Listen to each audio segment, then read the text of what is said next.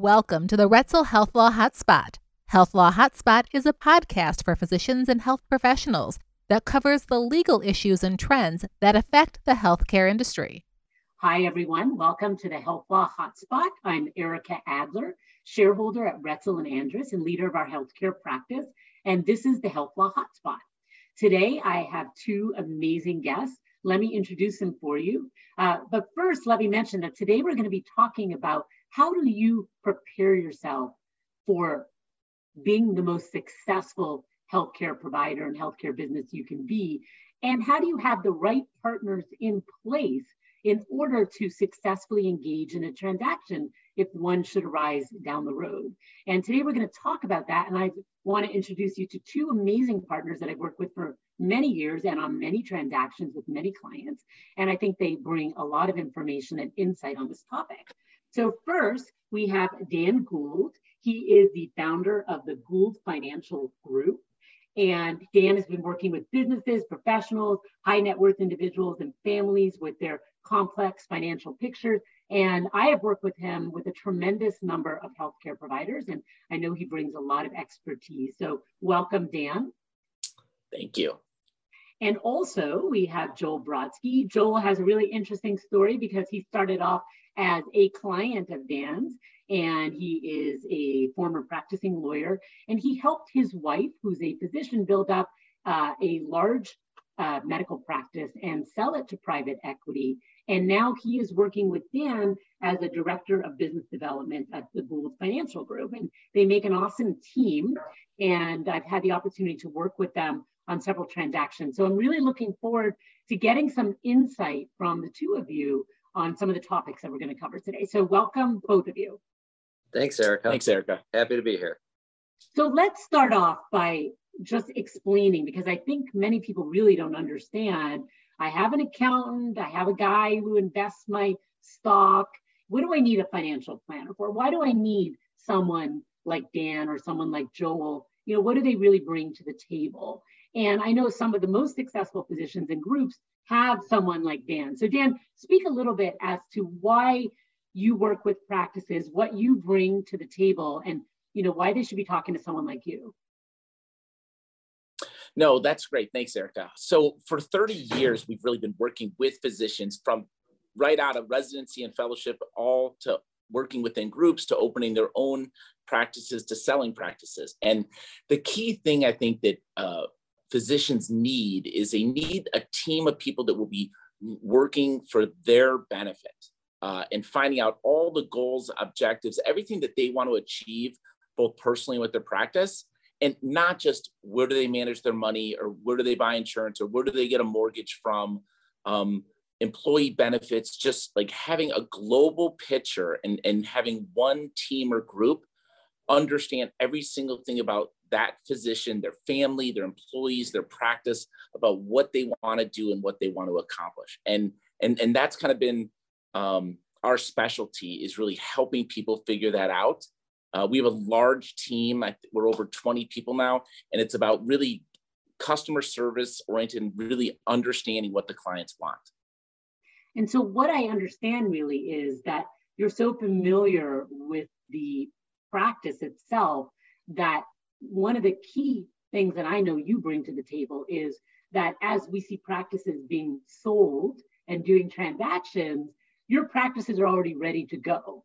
And what this really means is that they are solid financially, they are set up properly in terms of documentation, their assets are being held in the proper entities, they're already getting the best tax advice. And that's sort of a hard thing to start figuring out you didn't know and didn't do when you have an LOI on the table. Exactly. It's so hard. So much of the planning process and getting ready for a sale is the years ahead of time of understanding, and Joel talk on this far more than me, but understanding the things that need to happen and for the physician themselves to understand what their business is and how it actually operates and what the companies they're going to be selling to are looking for. How are the employees going to react? How does it affect the benefits? And making sure that, that things are set up so that depending on the size of the sale, There's a lot of not only income capital gains tax, but potentially estate tax implications for that physician and their families. Right. And you and I have had some transactions where, I speak to the doctor and I'm like, well, who's guiding you through this process? And, they have a family friend or somebody just helping them. You and I recently had a transaction where it was significant purchase price and somebody told them to go form some trust somewhere in Nevada or something, and they were going to be charged $10,000+ and kind of blew our minds. And, so there's a lot, doctors don't know what they don't know. And kind of, we want to make sure that doesn't happen. And, obviously at the end of the day, we can save them money as well by preparing ahead of time.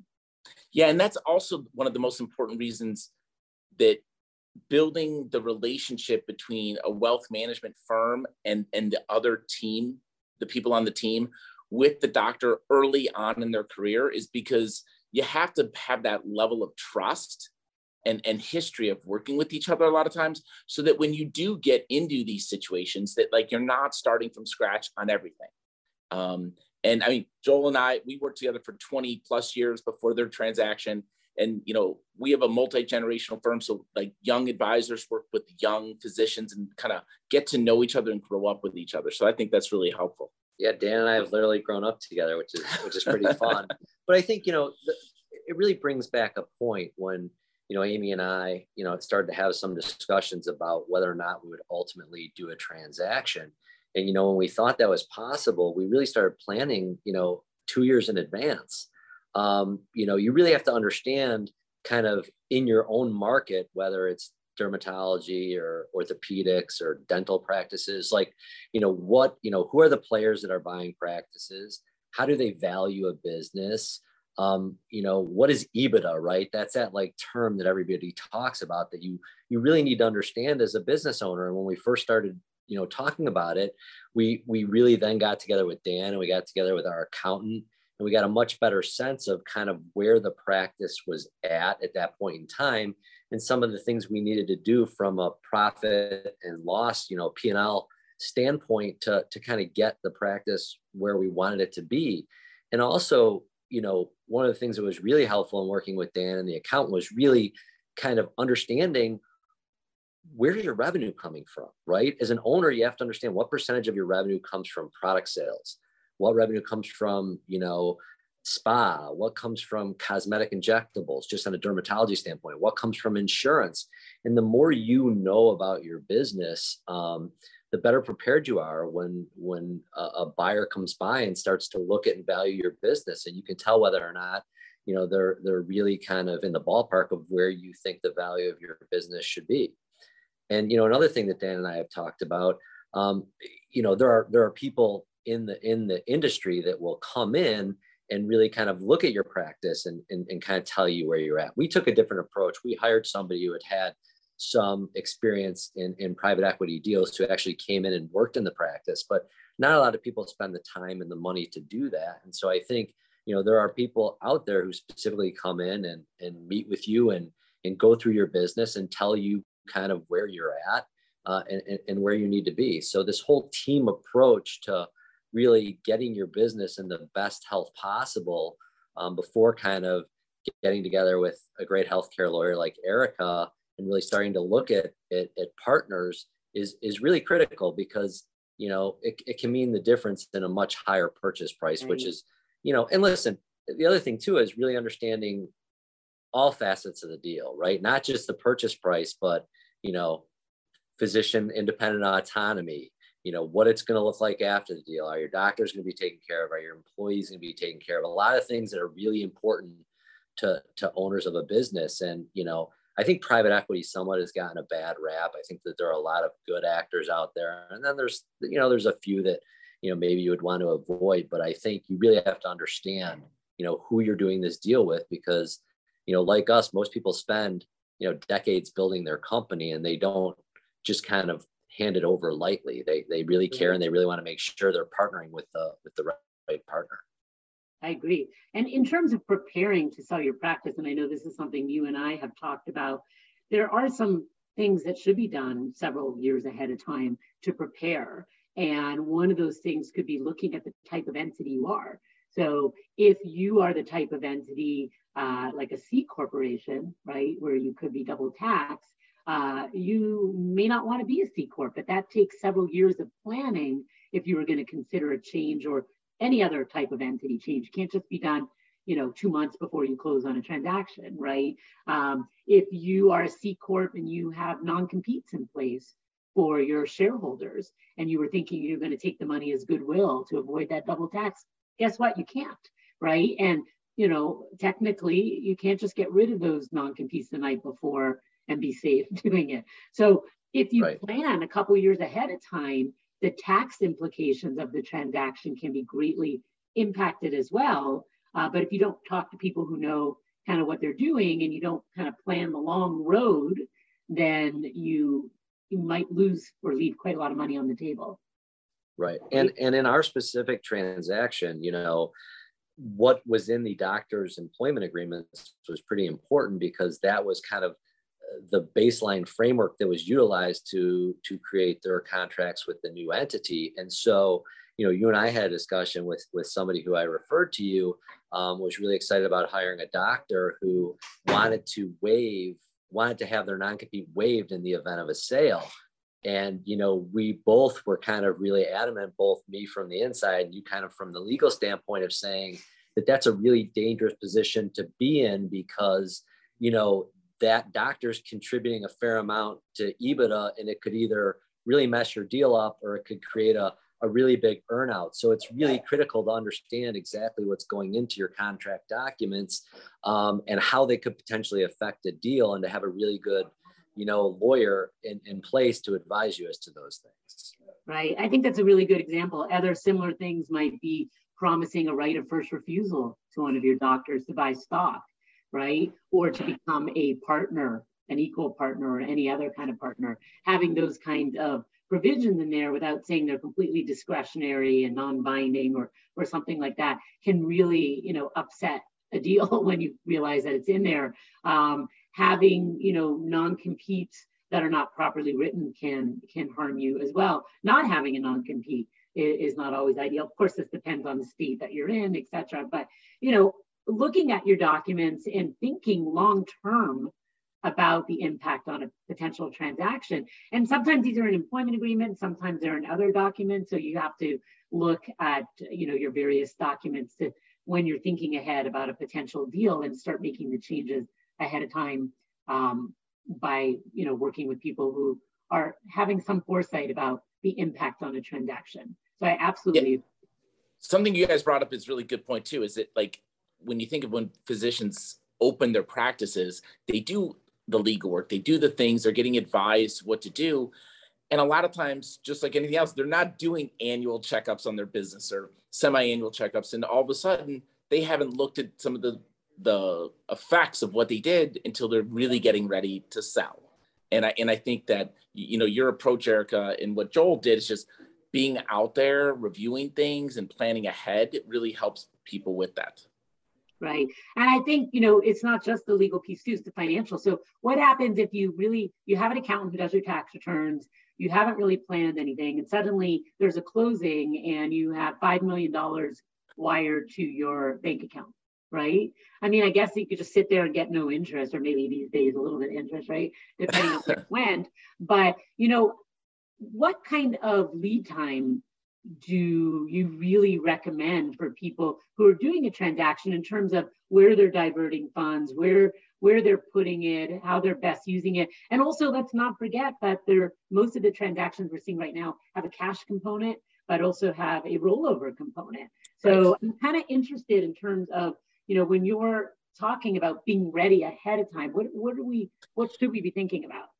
Well, that's a great question. I think it's super important.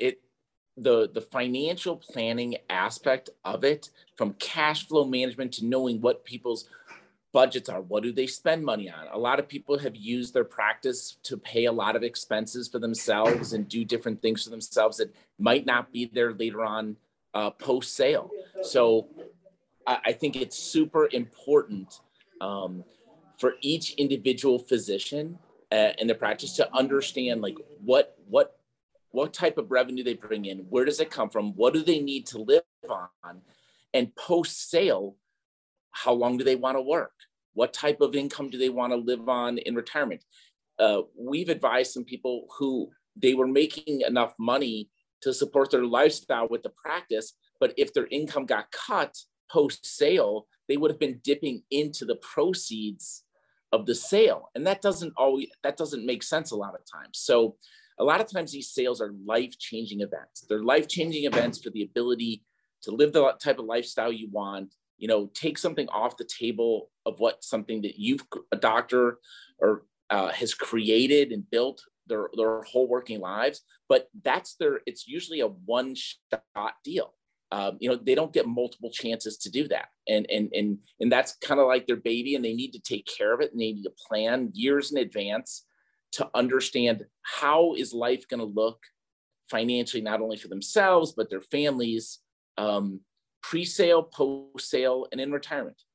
And Erica, I think you raised a good point. A lot of these deals, most deals, have a cash component and a stock component, right? And so not only are you negotiating with a company that's going to buy your practice, but ultimately you're going to take stock in that company. So, private equity companies typically recap, as we know, like every 3 to 5 years. So it's interesting to know, like, when is the last time they have had a recapitalization? Are they planning on doing it soon? So to get a better understanding is, what kind of risk do I want? Like, typically they'll require you to take 20% stock, but in some instances you can take more stock.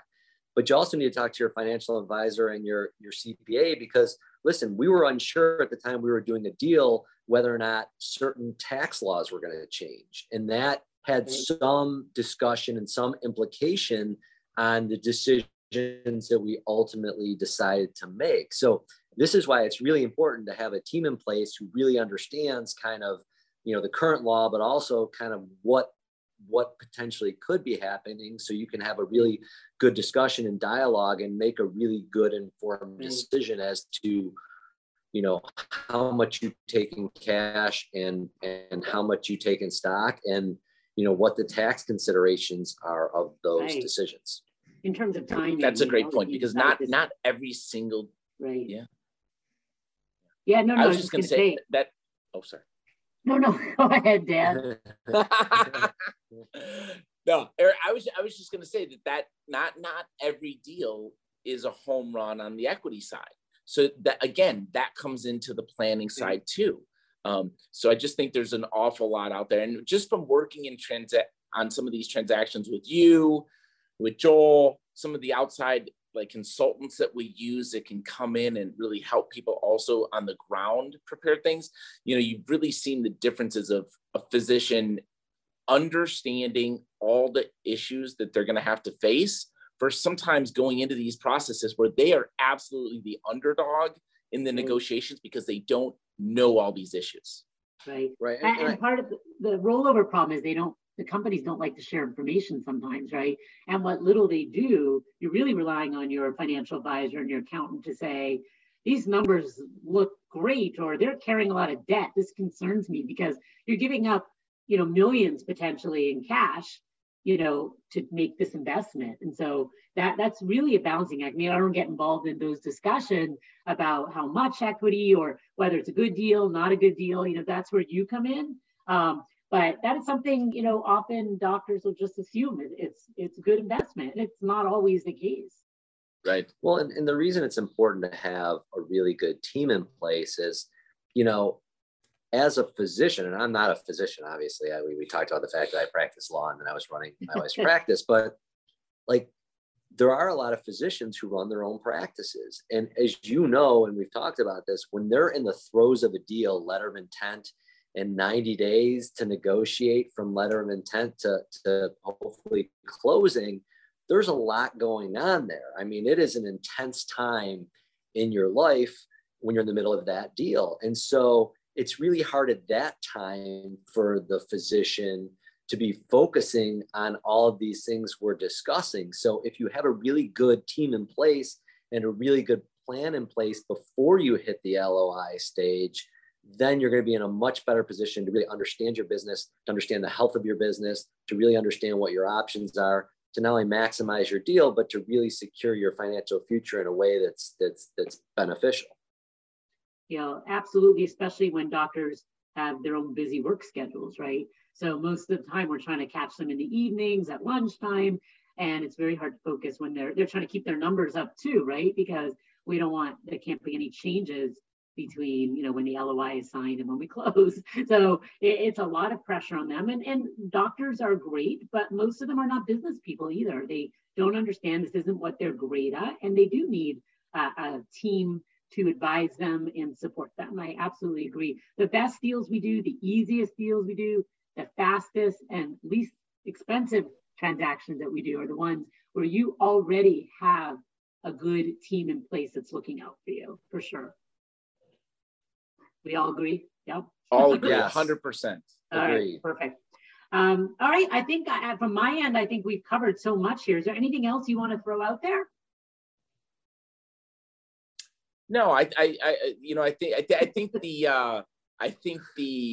the moral of almost today is that people are need to be surrounded by people that can help them in their business, their personal life, their family planning, and really help tie things together. And I think that was a great point. Yeah.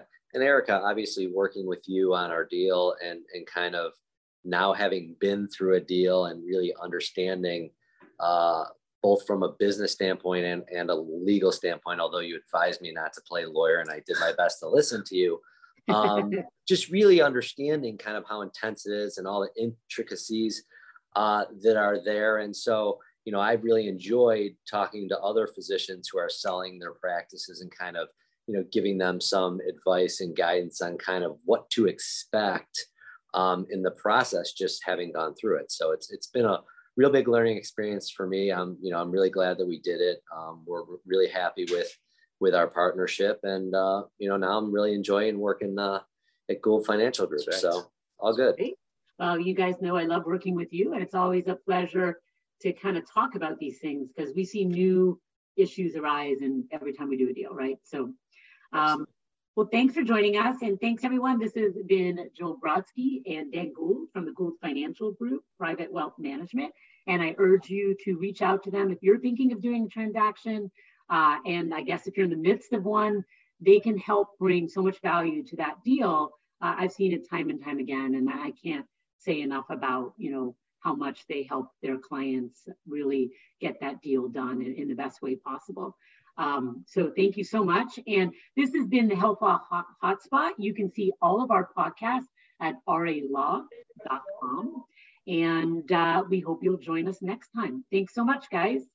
The Retzel Health Law Hotspot is made available by the firm and its attorneys for educational purposes and to provide general information, not to provide specific legal advice. Use of the Retzel Health Law Hotspot does not create an attorney-client relationship between you and the firm or any of its attorneys. The Retzel Health Law Hotspot should not be used as a substitute for competent legal advice, and you should contact an attorney in your state about any legal needs or questions you may have.